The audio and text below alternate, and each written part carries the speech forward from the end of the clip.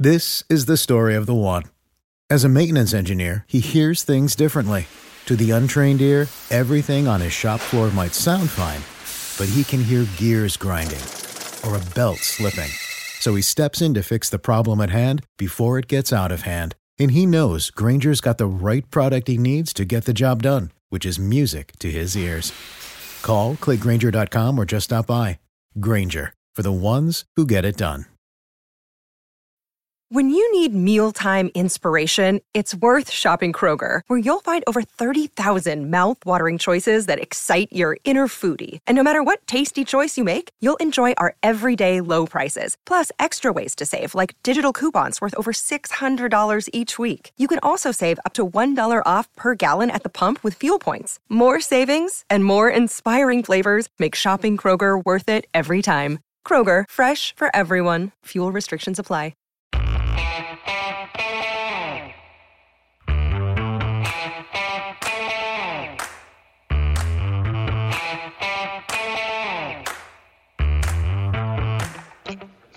Hi, folks. Welcome to another episode of Film Study. This is Ken McCusick. We're here for this week's Friday morning GM with my co-host, Vas Larikos of Baltimore Beatdown. Vas, how you doing? Doing well. Looking forward to week 4. Hope to wash that taste of the week 3 disappointment out of our mouth on Sunday. You know, it would have felt a lot better going into the Browns game 3-0. The Browns and Steelers present very significant challenges for the Ravens, as injured as they are. That's something we definitely need to get to soon. But I guess the biggest news on the front office front is Kyle Van Noy signing this week. Yes. Fortunate that he was still available in my mind. You know, he played 13 games last year as a starter, and he was apparently asking for close to $10 million when they signed Clowney. That's the rumor. Don't quote me on that. But now to have him on the practice squad for about $300K until activation start is certainly a beneficial development for this team that they really need some help at outside linebacker right now. Yeah, and he is a true Sam linebacker. In fact, you know, he's played some off ball too, so it's not as a 1-for-1 comparison here, but he's dropped to cover almost as often as he's rushed the passer in his entire career. So, you know, obviously a lot of time at New England, a little bit of time with the Chargers last year. He played at Detroit to start his career. But in particular, as a coverage player, he's really come on in the last few years to be even better. Still maintained a pretty good level of rushing the passer. And, you know, it's not in a ton of snaps. So his sack rate career is over 2%, which is nice. Bowser's is 1.7 and Clowney is 1.3 by comparison. So you're talking about guys who, you know, this is a guy who can rush the passer. It's not terribly surprising to me that he wanted a little bit more money. Pretty good run defender over the years. He's always had a pretty good total of defensive wins. So a very nice pickup. He was the guy I really wanted in the offseason. Of all the people they brought in, I've certainly said him ahead of Clowney, but Clowney's played very well, of course, for the Ravens. Yes, he has.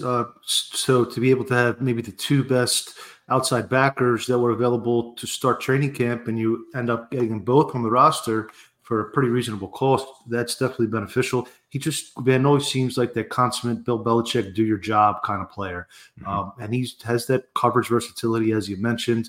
I also just really think they needed an edge setter coming into this game with Cleveland and their outside zone-based run game when you have hypothetically Clowney, Jeremiah Moon, and Tavius Robinson as your only pure outside backers, with Ojabo and Owe both dealing with ankle sprains or potentially even high ankle sprains.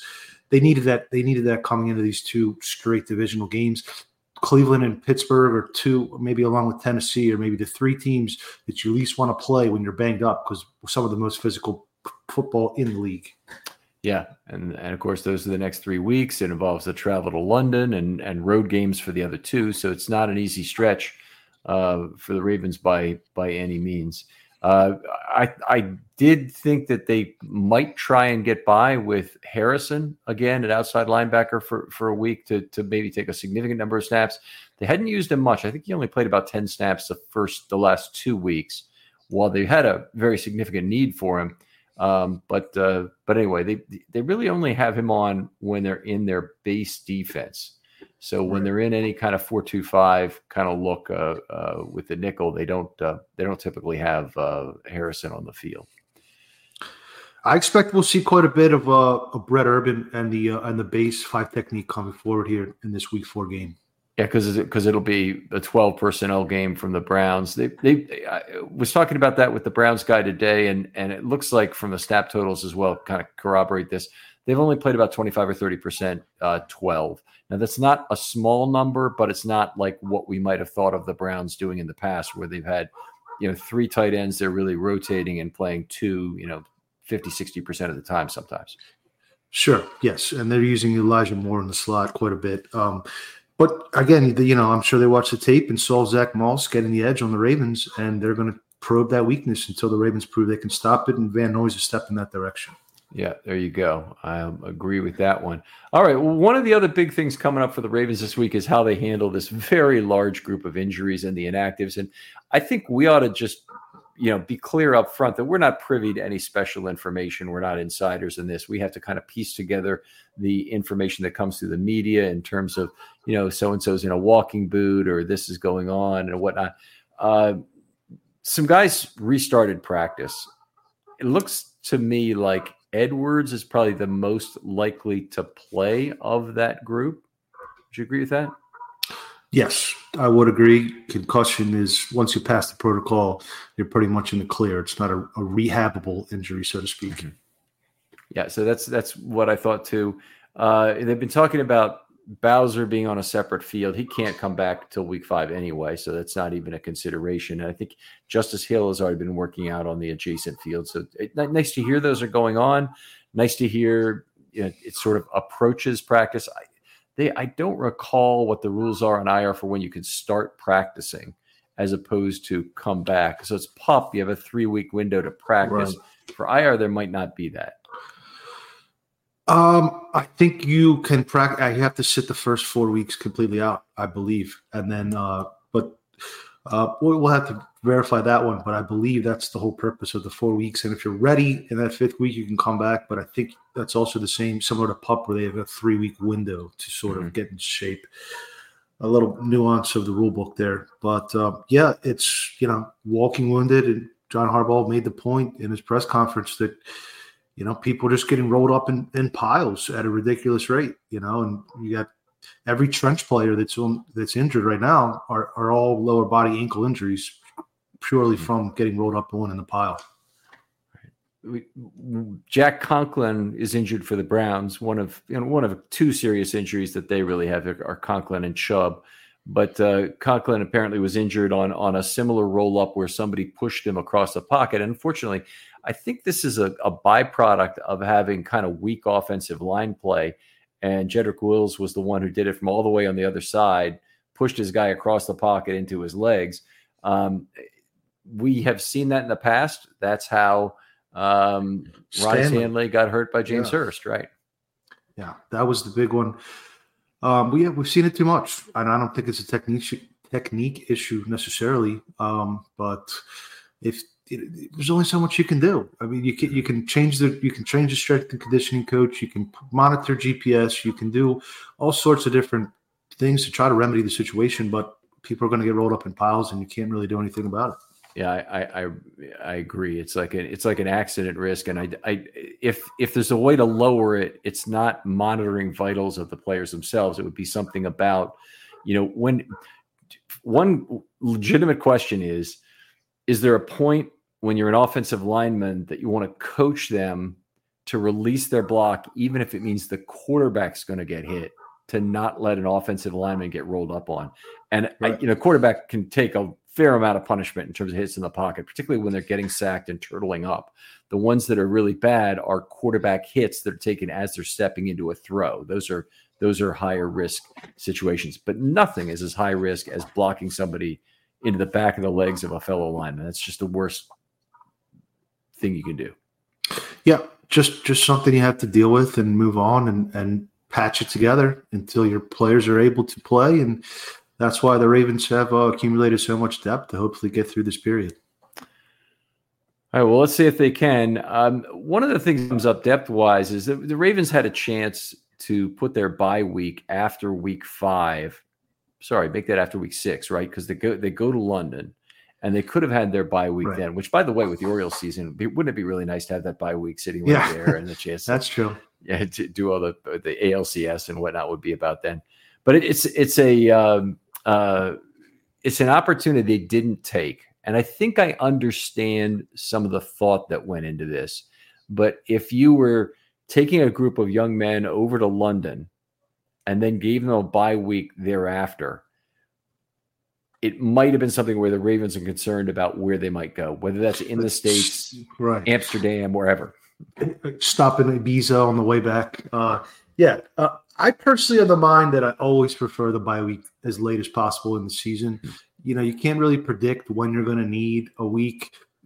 Do you have 4-5 guys with sprained ankles in week 6, or do you have it in week 13? So it's currently set for week 13, the first week of December. For a team like this that's considered a contender, you always want to be peaking at the latest possible point of the season. So I personally thought that was a good move to defer the bye week. Right. I do too. And I think not only is the injury component something which didn't happen to work out in the Ravens' favor this time around.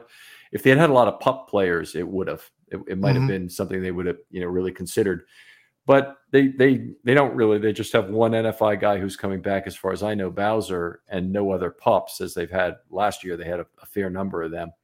I think it was more of a maintaining focus after London. Is that it's a crappy travel week. And you have some of that from any time you have to play on the road on, say, a Thursday. But I don't think it's any worse than that. I think the risk is that players become distracted and they're in another country and they want to go there with their families. And then when they do that, they get lost in further activities. And it's just harder to reherd the cats, so to speak, to get them back to practice and get them back focused on football again.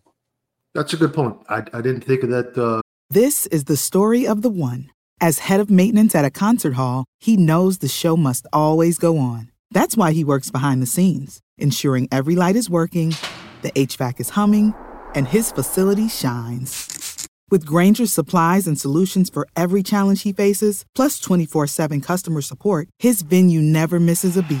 Call quickgrainger.com or just stop by. Grainger, for the ones who get it done.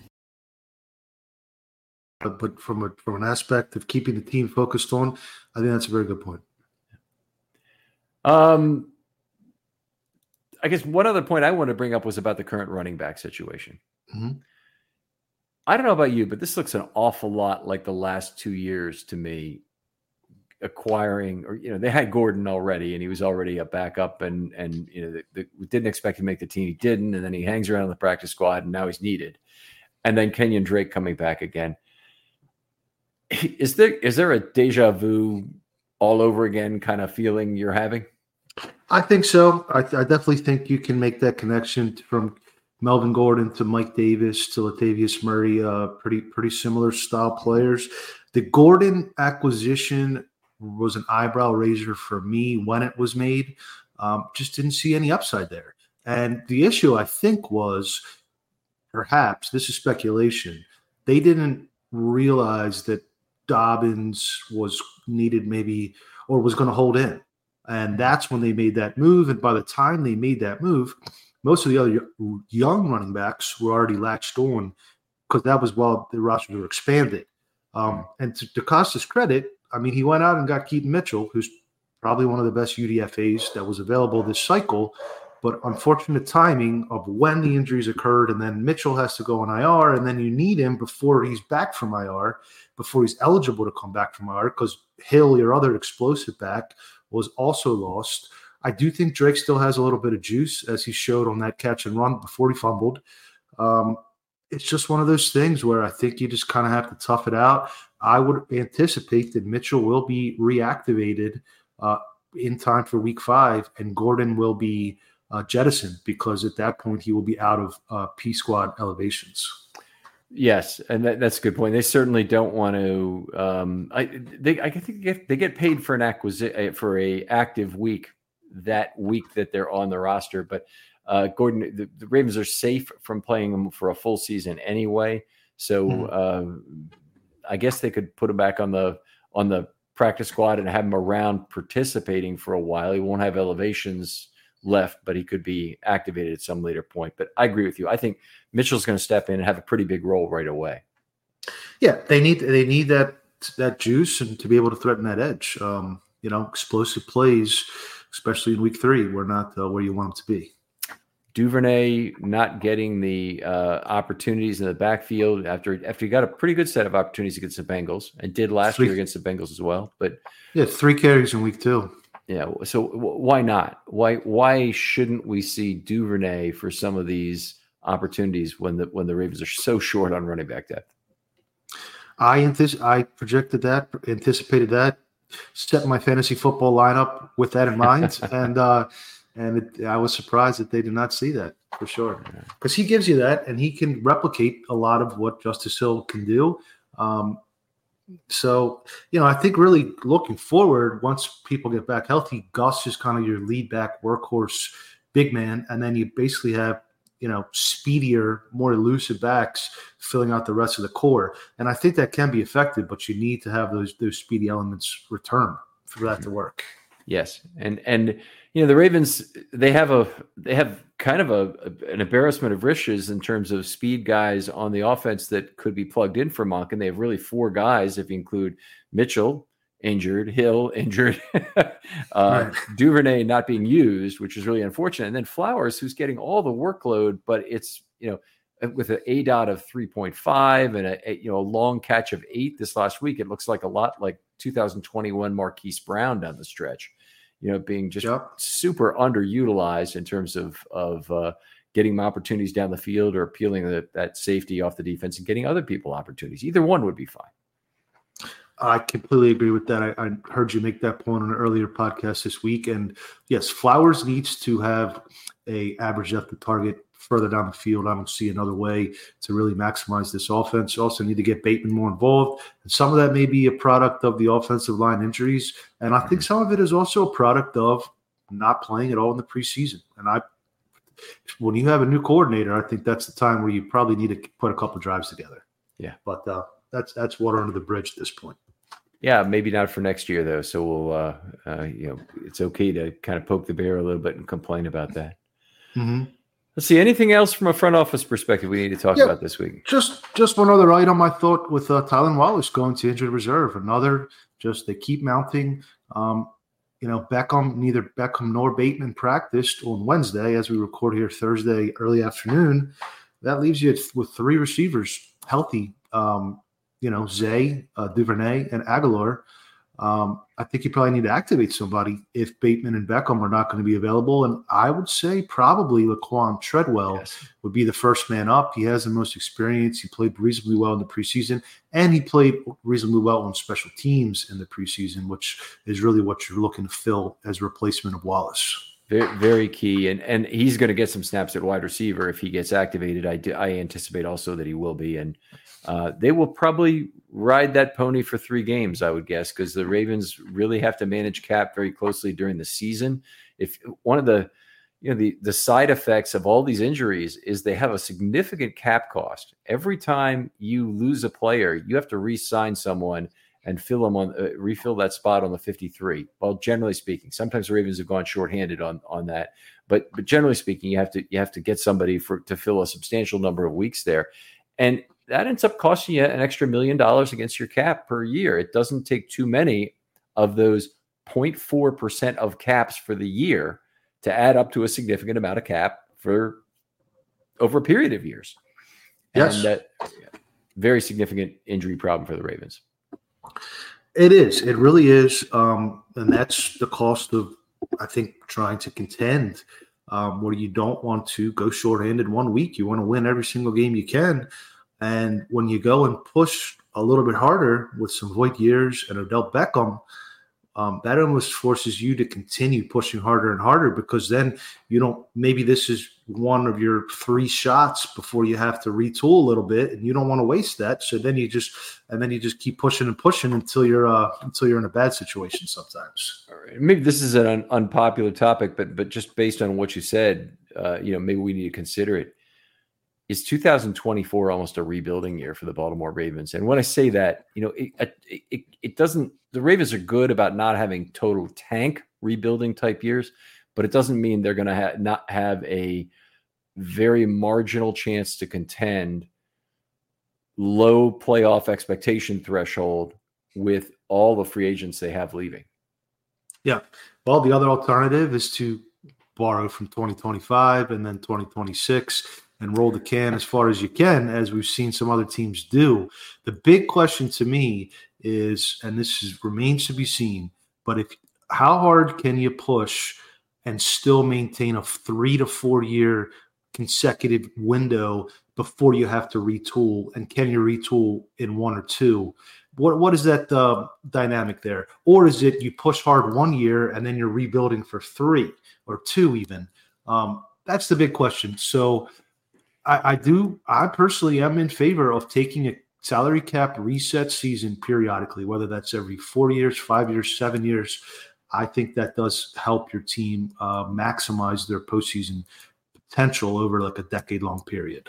Okay. I mean, that's a very long-term view, and generally speaking, I think I'm long-term fans of the longest-term views of all, but I also don't want to, be headed out to football games in any season where I'm expecting a 4-12 year or a 5-11 year and no chance of a playoffs, and be looking at cold weather and all the things that go with going to football. I mean, all that's part of the game. Don't get me wrong. And there's always a honeymoon period at the beginning of the year where every NFL team is hopeful that you can kind of get by, but then you get kind of slapped in the face by what's happened here. And 2021, for example, those slaps were very hard, even though the Ravens miraculously held on to the AFC, supremacy for a while there. Wait, it's 21 or 22? That's 21. 21. Right? 8-9, right, with the most injured team in the history of the sport and only one game under 500. But they were like 8-3 at one point and leading the AFC, and it was like it was all smoke and mirrors. They lost the last 5 in a row once Lamar went down. Right. Yep. All right. Vas, always fun to do this show with you, and I appreciate the thought experiments that you put us through here, and how our discussions go. Tell folks where they can talk football with you online. I am on Twitter at Vasilis Beatdown, Vasilis Beatdown. I'm co-managing editor and author for Baltimore Beatdown blog, and I have a new podcast every Thursday night live stream called Ravens Way at Ravens Way Pod. All right. Outstanding. Give that a try, guys. And it's at Vasilis Beatdown, very Greek in terms of how it's spelled. So if you look for Vasil, you'll typically find it. So he's not a hard guy to find, and a really great follow. Other folks out there, if you'd like to be on a film study short, hit me up. DMs are always open on Twitter. I'd love to hear from you. And this is how I find new people to talk football with. Thought experiments are always great. Technical episodes are great. And if you want to talk scheme or whatever else you might want to, always open for that as well. For Ken McKusick, for Vas Laricos, this is Ken McKusick saying goodbye, and we'll talk to you next week on Friday Morning GM.